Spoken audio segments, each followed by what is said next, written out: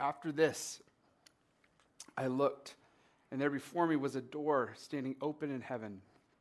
And the voice I had first heard speaking to me like a trumpet said, "Come up here, and I will show you what must take place after this." And once I was in the Spirit, and there before me was a throne in heaven with someone sitting on it. And the one who sat there had the appearance of jasper and ruby. A rainbow that shone like an emerald encircled the throne. Surrounding the throne were 24 other thrones, and seated on them were 24 elders. They were dressed in white and had crowns of gold on their heads. From the throne came flashes of lightning, rumblings, and peals of thunder. In front of the throne, 7 lamps were blazing, and these are the 7 spirits of God. Also in front of the throne, there was what looked like to be a sea of glass, clear as crystal. In the center around the throne were 4 living creatures, and they were covered with eyes in front and back. The first living creature was like a lion. The second was like an ox. The third had a face like a man, and the fourth was like a flying eagle. Each of the 4 living creatures had 6 wings, and covered with eyes all around, even under its wings. Day and night, they never stopped saying, "Holy, holy, holy is the Lord God Almighty, who was and is to come."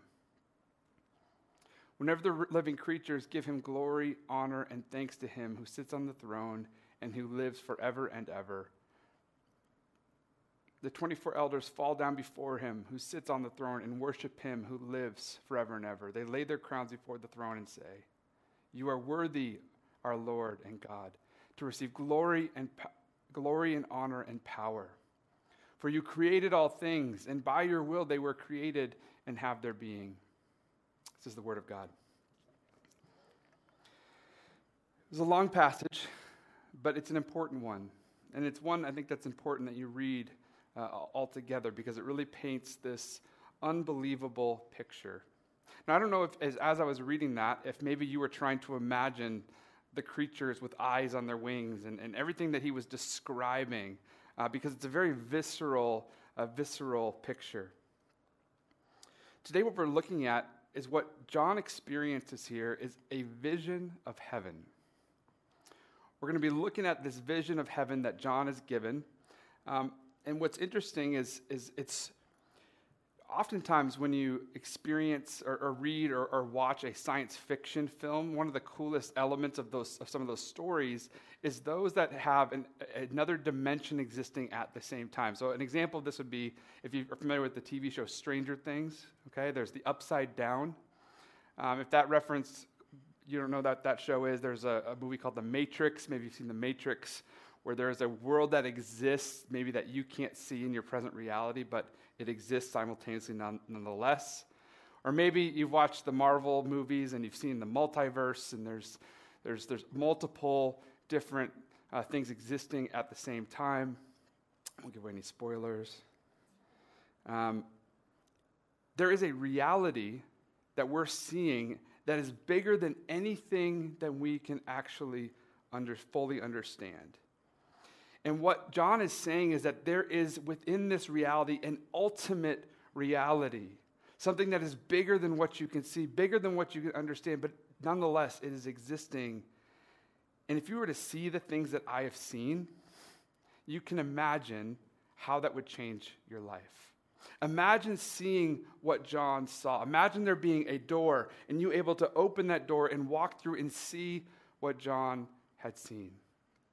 I'm guessing that for many of us, it would absolutely turn our lives upside down. In this chapter, John is given the opportunity to look into heaven, to come outside of this sort of back alley into this new universe that is so much, it's so great and incredible that he has trouble describing it. And he says, "I looked, and behold, there was a door standing open in heaven." John is not here referring to a far away place, as if heaven is somewhere far, far away, right?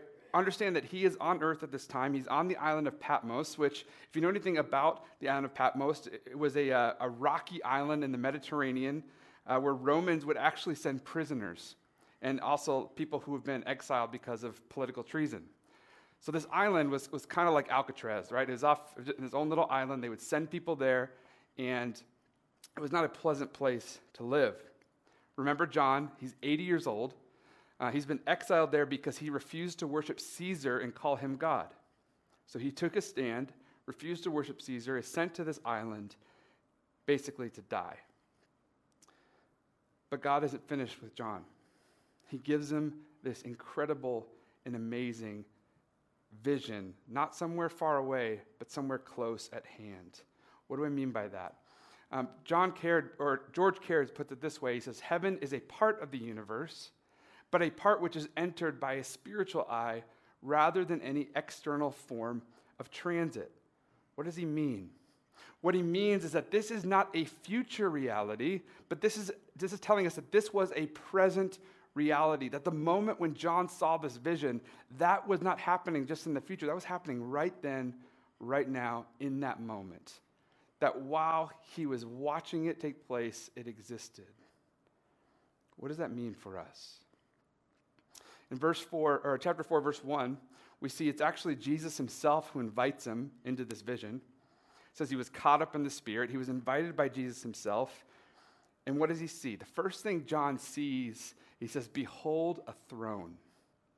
Now this throne is, to the best of what he can describe, one of the most beautiful things he's ever seen.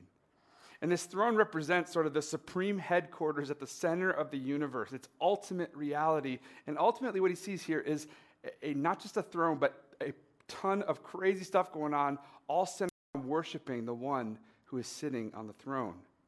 Now, a little context here. Remember, we're in 95 AD. Okay, this is when the Emperor Domitian was going around and killing Christians. Over 40,000 Christians at this point have been killed. Not only that, but Timothy, we read about, who in the scriptures was murdered at this point and beaten for his beliefs.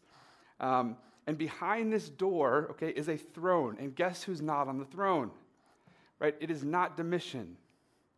So imagine being a Christian and seeing all this pain, all this suffering, all this horrible things happen. You could lose your house. You could have your friends sent to be killed by lions or burned at the stake.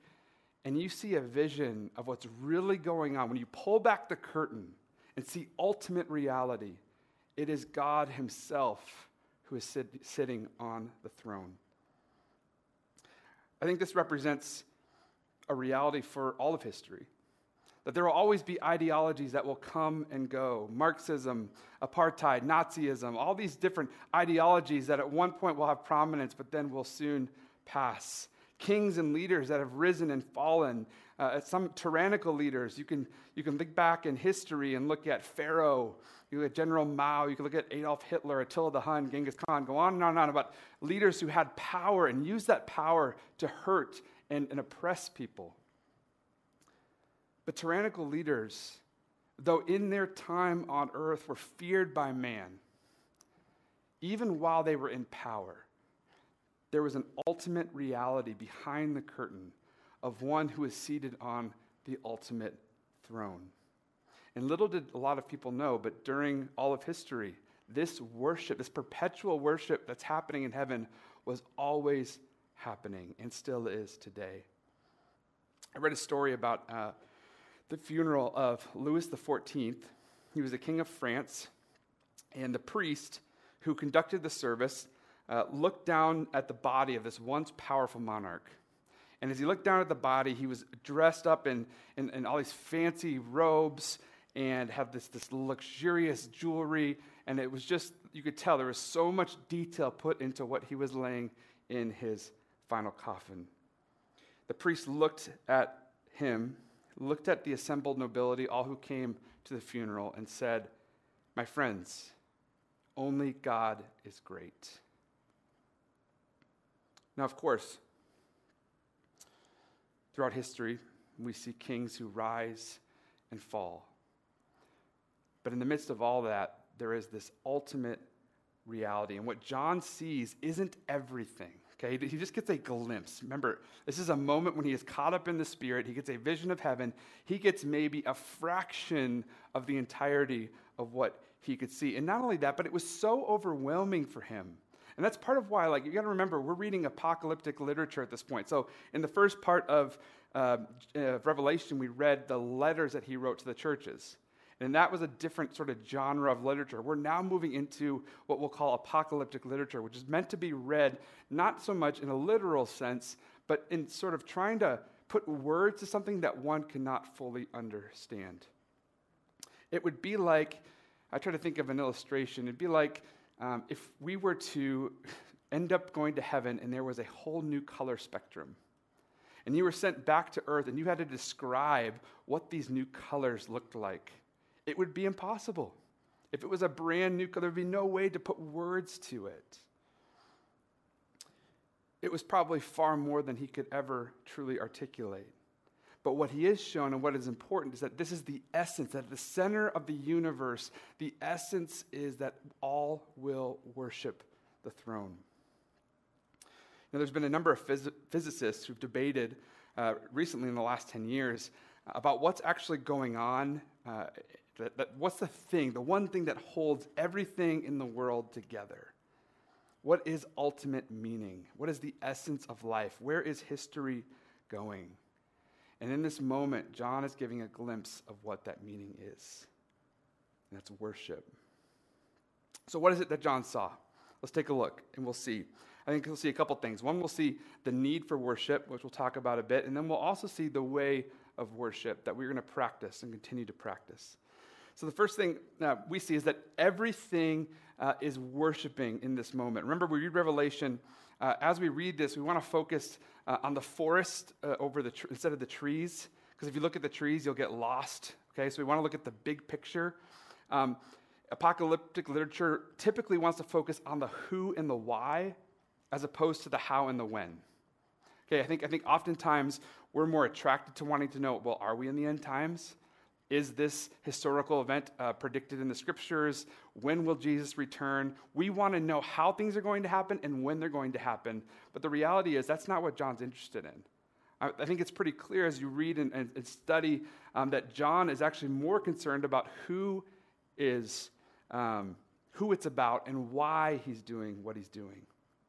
So keeping that in mind, there is a little bit of room to maybe speculate a bit. We have, 24 elders, 24 smaller thrones. Who might this be? This has been debated quite a bit, but I think the most compelling case is that the 24 elders, 12 of them are the tribes of Israel, and 12 of them are the apostles.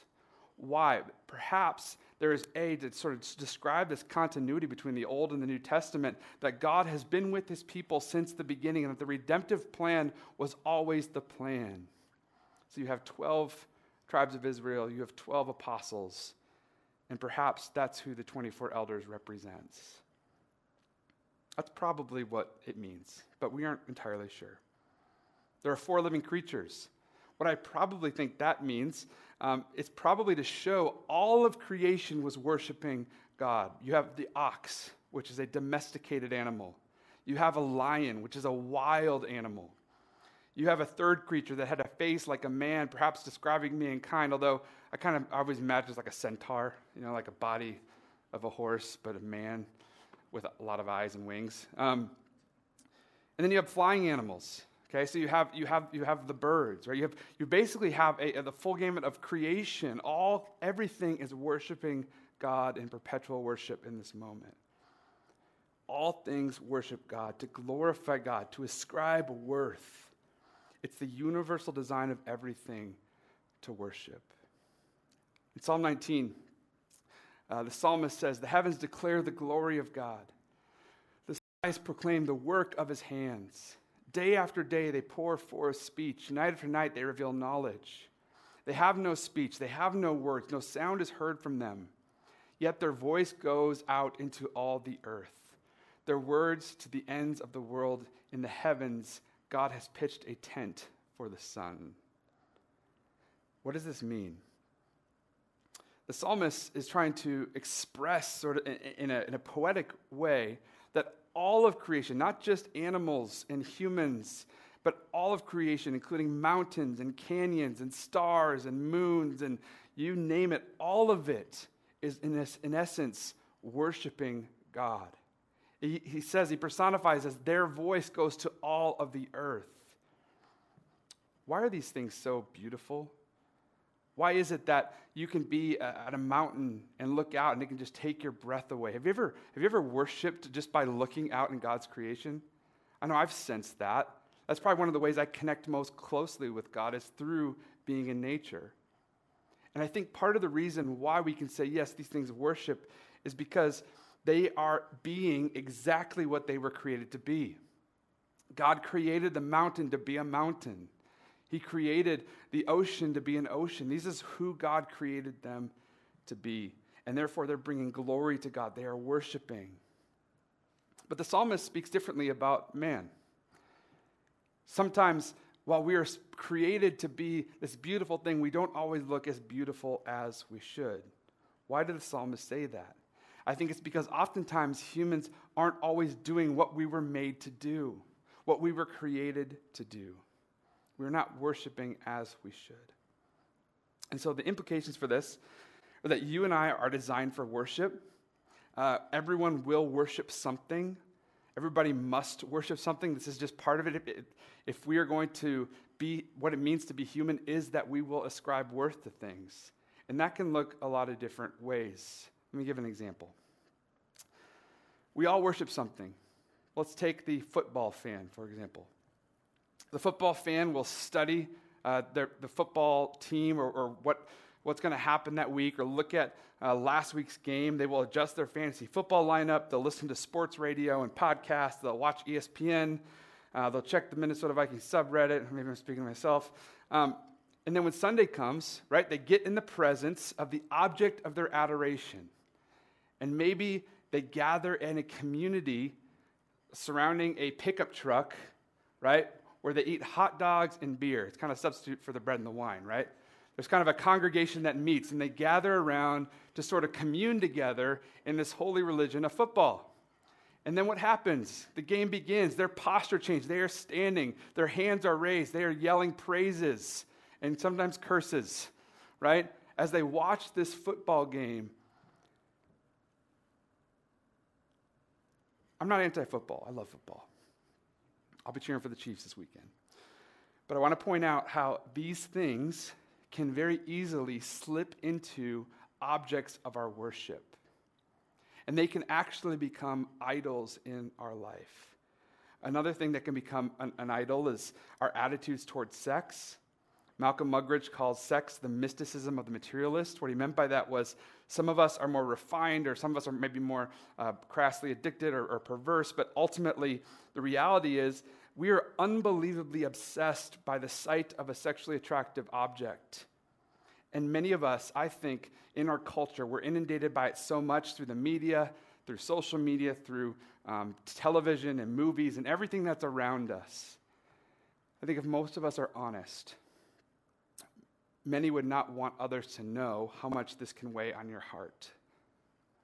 We wouldn't want people to know how many of us use sex as a coping mechanism, whether it's through pornography or other means, where sex, in a sense, becomes this idolatrous thing of our worship. See, the reality is we were created as sexual beings. That is a good thing. But it can become a bad thing when it becomes object of our worship. You know, the history of king and queens is really a terrible history of tyranny and slavery, if you look back throughout history.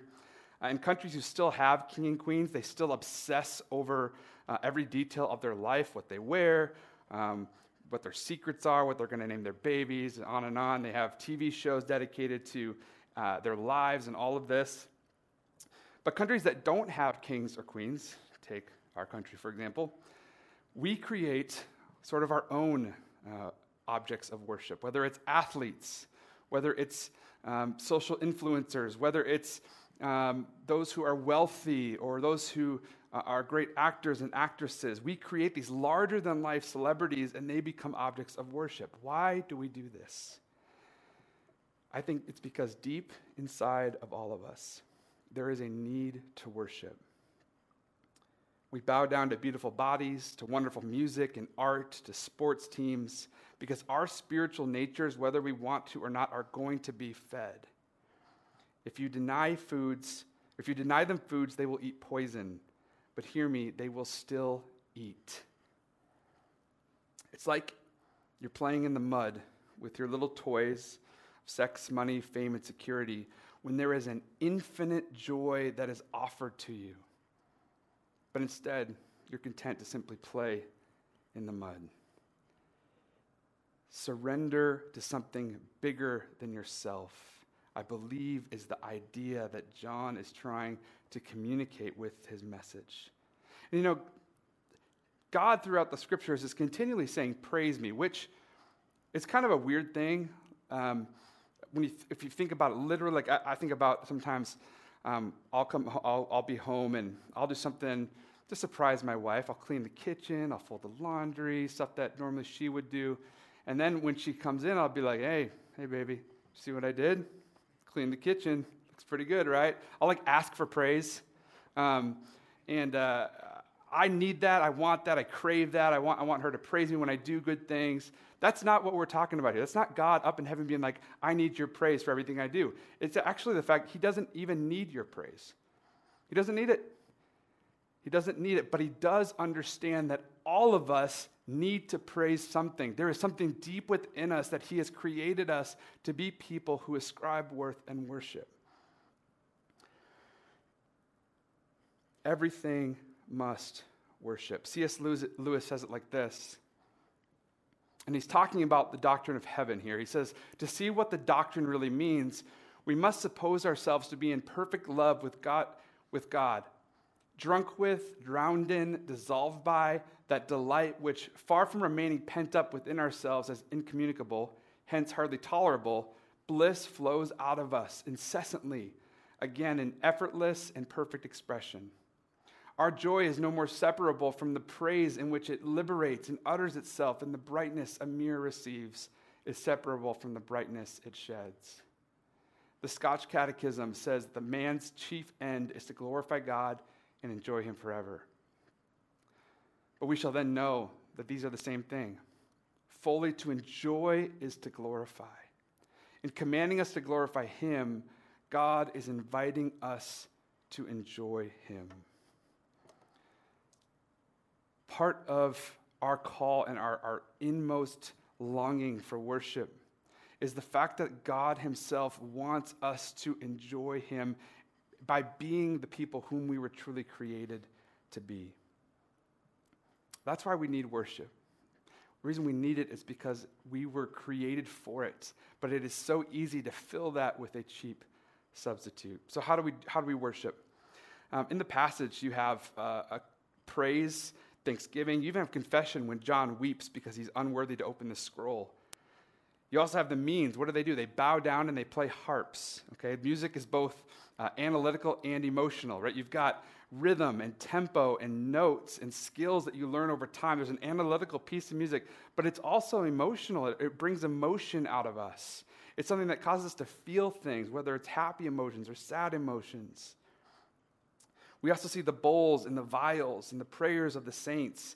We get a mini sermon, right? An exposition of truth. He says, he is worthy to receive glory and honor, for you have created all things. And then we'll read next week in chapter 5, he says the same thing, but he says, for you were the one who was slain.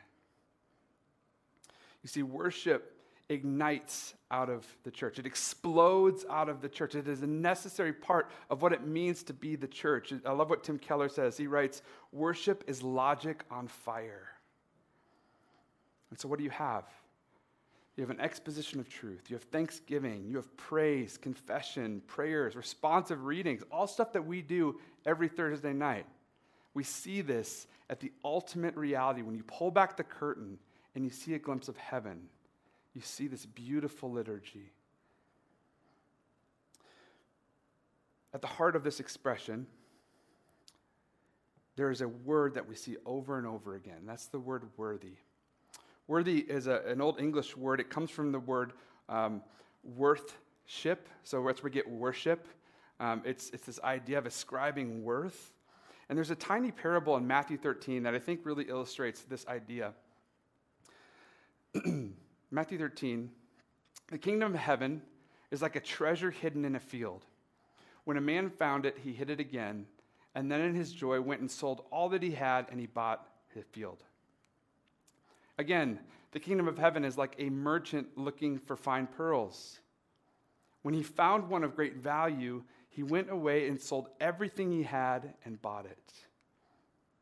Once again, the kingdom of heaven is like a net that was let down into a lake and caught all kinds of fish. Imagine, for me, to sort of make this a more modern illustration, because I think Jesus' point can be confusing if you don't read it correctly. One of the things that my wife and I love to do is look at houses on Realtor.com or Zillow.com and send us houses because, buying houses is kind of exciting, and our family's growing. We're looking at possibly eventually getting a new house. Problem is, I love to send her houses that are worth $1.8 million and way out of our price range, but I'm all about the man cave. I'm trying to get this giant basement. I want a golf simulator. I've got all kinds of dreams. Anyway, she usually says no and dismisses my ideas. But imagine, okay, you're on Realtor.com. You find this house. It's modest. It's right within your budget. And you go to see this house. They give you a key to go check it out. You go inside, and inside the house, you find a secret door, and in that door is this beautiful, amazing, incredible treasure that is worth far more than the house is worth. It's worth millions and millions and will absolutely turn your life upside down. So you decide you're going to buy this house. And in order to buy it, it's just out of your price range. You actually go and sell all of your possessions because this house has a treasure that is far greater than anything you could already ever own. It's not a perfect metaphor, but the idea that finding that treasure is something that absolutely changes the way you see everything is kind of what Jesus is getting at. That it turns your life upside down, that you see this thing and it changes the way you live so much that you're willing to sell everything for it. That's what worship is doing in this moment for John.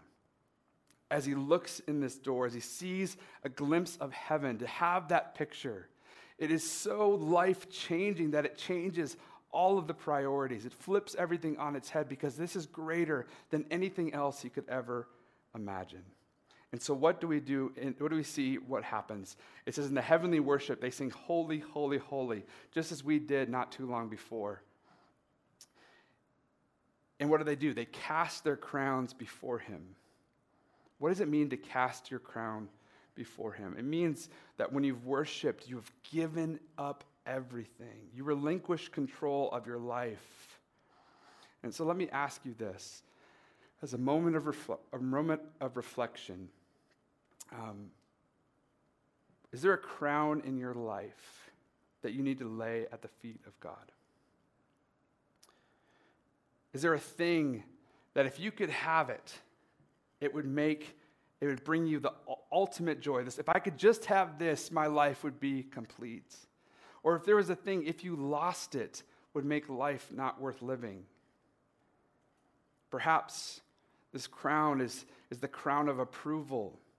Perhaps it's the crown of romantic completion. If I could just find the one and get married, that would be it. I would have the ultimate joy. Or maybe it's the crown of financial security. If I could have just this much in the bank account, or if I can win the lottery or whatever, I would be complete. Some worship the crown of the opinion that others have of them. Some, it's the crown of pleasure and excess and power. Some worship the crown of the Vikings finally winning the Super Bowl. What crowns do you need to lay down at the feet of God? And I think the way that we know that we are worshiping God, we are truly worshiping God, is that God becomes preeminent in your life. What would happen if God was the most important thing in your life? And as Western thinkers, we often like to be pragmatic and have lists that God is a top. It's like God, family, football, right? We have these lists of what's most important. But the problem with that is so often those priorities get mixed up, right? We say that God's the most important, but that oftentimes isn't how we live. And I think a better way to think about it is think about God in the center of our life.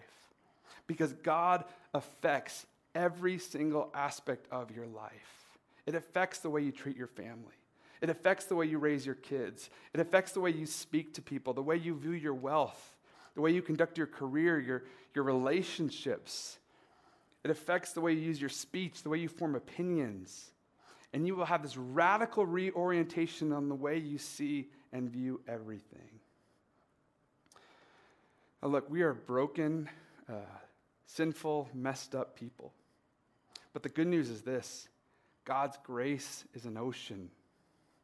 It's infinite. There's no end to it. And it is out of the gratitude and affection and worship that God can create in us what we call a holy discontentment. Right? This idea that God in himself is inexhaustible. There's no end to his being. It's the great quote by St. Augustine that says, "Thou hast made us for thyself, O Lord, and our heart is restless until it finds its rest in thee." That we were created as beings who were created to worship. When we surrender our lives to Jesus, the Spirit begins creating in us this holy discontentment, where we are discontent until we get more of him. And when we are discontent until we get more of him, what that does is, conversely, it means we become discontent with our sin. We can no longer tolerate sin in our life because the Spirit is at work. And in that, we desire to be more like Christ. And I'll say this, for all of you here tonight and those watching on the live stream, whatever your vocation is, whether you're an accountant or a welder, I'm trying to think of jobs, policeman, professional football player, those are part of your identity. But what you are at the ultimate sense is that you are a son and daughter of the God who is on this throne. You were created for this liminal space. The word liminal means it's the threshold between heaven and earth. It's the converging of heaven and earth coming together, that when we worship the King, we are getting a taste of that convergent space. And I think because of that, we need to reckon with Jesus a little bit here. This isn't sweet baby Jesus on a cloud with a harp, right? This is the image that we get here is something much, much different. The image we get is King Jesus, the words is sovereign over all. It says, to the one who has conquered. Which, remember when this was written, they were having their stuff stolen. People were being fed to lions. They were being burned at the stake. And yet Jesus says, I know what's going on. I see it. But what is the ultimate reality? I have conquered. You'll see in a few weeks. It's kind of cool. But some of those who were fed to lions and burned alive will ask questions in heaven to Jesus and ask the question, how long? How long until you bring justice? How long till you avenge our death? But we're getting ahead of ourselves. We'll save that for a few weeks. This is a reckoning with King of the universe. This throne that is now surrounded by elders and thrones and creatures. They have all bowed to it and said, amen, which means so be it. The truth is this: you cannot say so be it if you are on your own throne. And I'll say this, I'll be just real straight with you tonight. That path will only lead to heartbreak. There is nothing but heartbreak and disappointment and placebos in a life of swinging back and forth and freaking out and then trying to numb that with whatever your coping mechanism might be, whatever your compulsion might be, whether it's drugs, alcohol, maybe it's inappropriate relationships or sexual morality or power, whatever the thing is that you use to cope with this reality of brokenness and sin, that life leads to heartbreak and destruction. So much so the Apostle Paul says the wages of sin are death. I don't know what your compulsion, your struggle, your vice might be. But here's my encouragement. We serve a God whose grace is like an ocean. There's no end to it. His mercies are new every morning. We serve a God who has forgiven us and will offer forgiveness for all of our sin.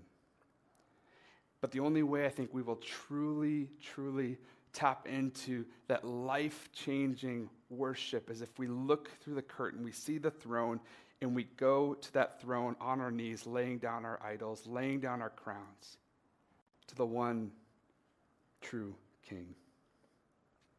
God has revealed our need to worship. And we're going to close by way of worship. We're going to sing one more song, and as we do, I want to encourage you. I'm going to close in a word of prayer. And as I pray, I want to encourage you just to hold your hands out as a posture of saying, God, I surrender my crowns. And I'll pray for us, invite the band to come on up, and we'll close in worship together. Father, we come to you with the position of surrender. Come to you in a position of saying there are things in our life that get in the way of our worship of you. There are times when we want to control things. We want to sit in our own throne. Father, I pray that there would be a relinquishing of control. I pray there would be a laying down of the things that we oftentimes put in front of you, the ways in which we know how we should live, but we choose to live in a different way. Lord, I pray for freedom. For those stuck in addiction, for those stuck in cycles of shame, Lord, I pray for freedom from all of that there would be healing. Father, as we sing, as we worship, may we be reminded that we are joining the heavenly chorus that right now, at this very moment, is worshiping you. It sings, holy, holy, holy. Lord, we join in this together. We surrender to you. It's for your beautiful name. Amen.